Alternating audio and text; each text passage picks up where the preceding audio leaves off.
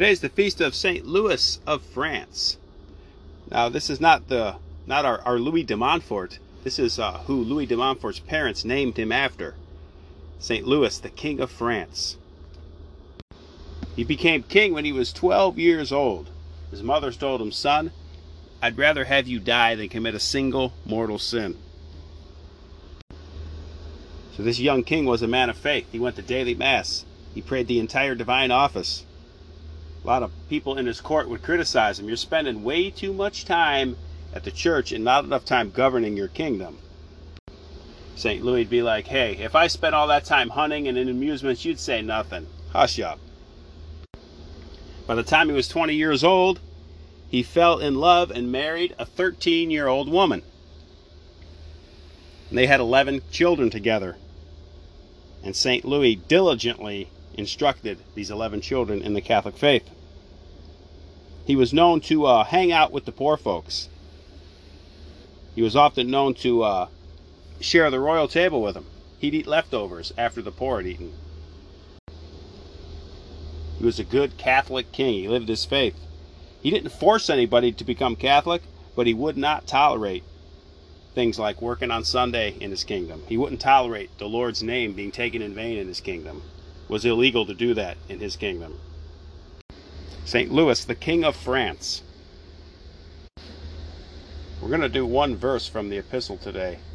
St. Paul writes in 1 Thessalonians, he says, "And we also thank God constantly for this, that when you received the word of God, which you heard from us, you accepted it, not as the word of men, but as what it really is, the word of God." See, Jesus gave the deposit of faith to the apostles, and the apostles handed on to us. How did they hand it on? Through sacred tradition, orally. They handed it on orally. It's the Word of God. Some of that sacred tradition got written down, and it's called sacred scripture. As a whole, you can call it the deposit of faith. Jesus gives it to the apostles pass it on to us. And that's what we believe and live. Now, you've got a lot of modernists in the church today that want to add to the deposit of faith. They add things that Jesus did not teach the apostles. Like, for example, there's this nutcase Jesuit called Karl Rahner, who taught this funky thing called the fundamental option. And this trash has went all over Catholic universities and seminaries. The fundamental options, this lie that comes from the pits of hell, this is what it's about. Fundamental option says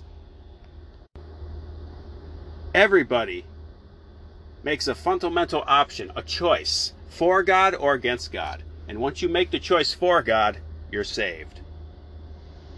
So you could die in the arms of a prostitute and go straight to heaven because you've fundamentally chosen the option for God.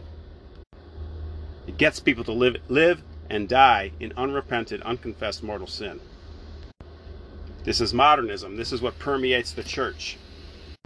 It is not of the deposit of faith. It must be rejected. On to the gospel. Jesus speaks. He says, "Woe to you, scribes and Pharisees, hypocrites!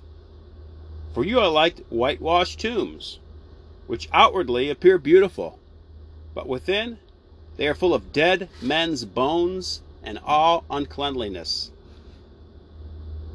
So you also outwardly appear righteous to men, but within you are full of hypocrisy and iniquity.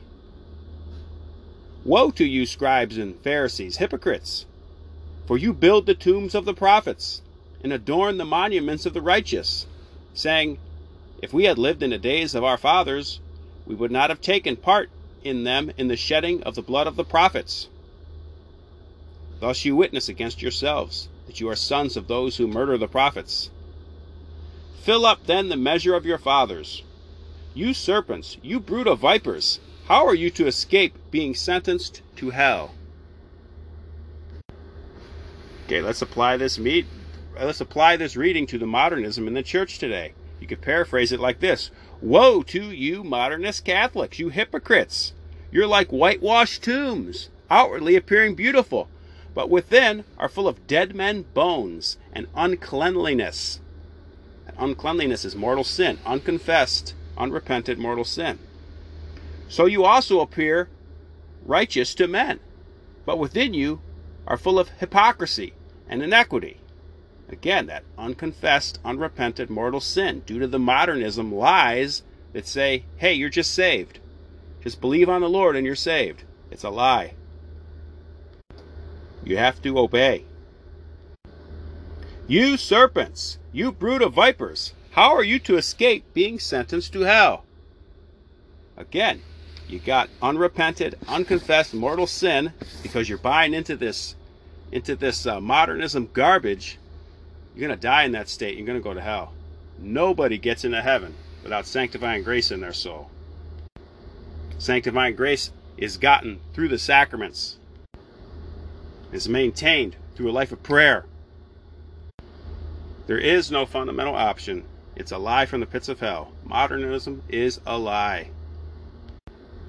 Cling to the deposit of faith, what Jesus gave to the apostles, and what they in turn pass on to us. It never changes. All right, Baltimore Catechism. This is a great source to eat up the deposit of faith that Jesus gave to the apostles, and the apostles hand on to us. What is confirmation?